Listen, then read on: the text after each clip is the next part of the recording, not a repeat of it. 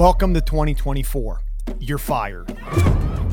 This is Brian Cain with the Mental Performance Daily Podcast. And as we reflect on 2023 and we look to become dominant in 2024, this week we're doing a little mini seminar on what you can do to take your performance to the next level in 2024. And today, you're fired. You see, there's a simple formula for success. It's to do more of what works and less of what doesn't.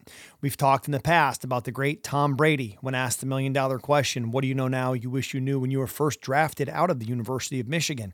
He said, that's easy. Find out what's good, do more good, less bad. You'll have a great career.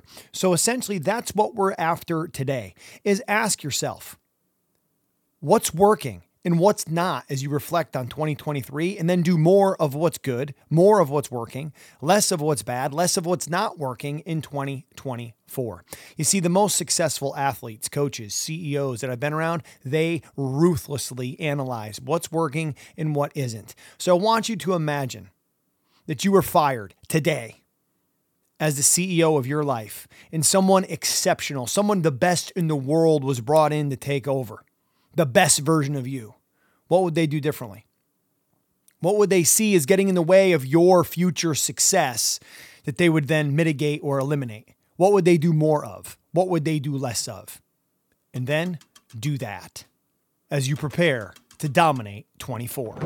Thanks for checking out Mental Performance Daily. If you like the show, be sure to leave us a rating, review, and comment. We'll see you tomorrow, but dominate today. If you're a coach haunted by those what-if scenarios that cost you the game, you won't want to miss this.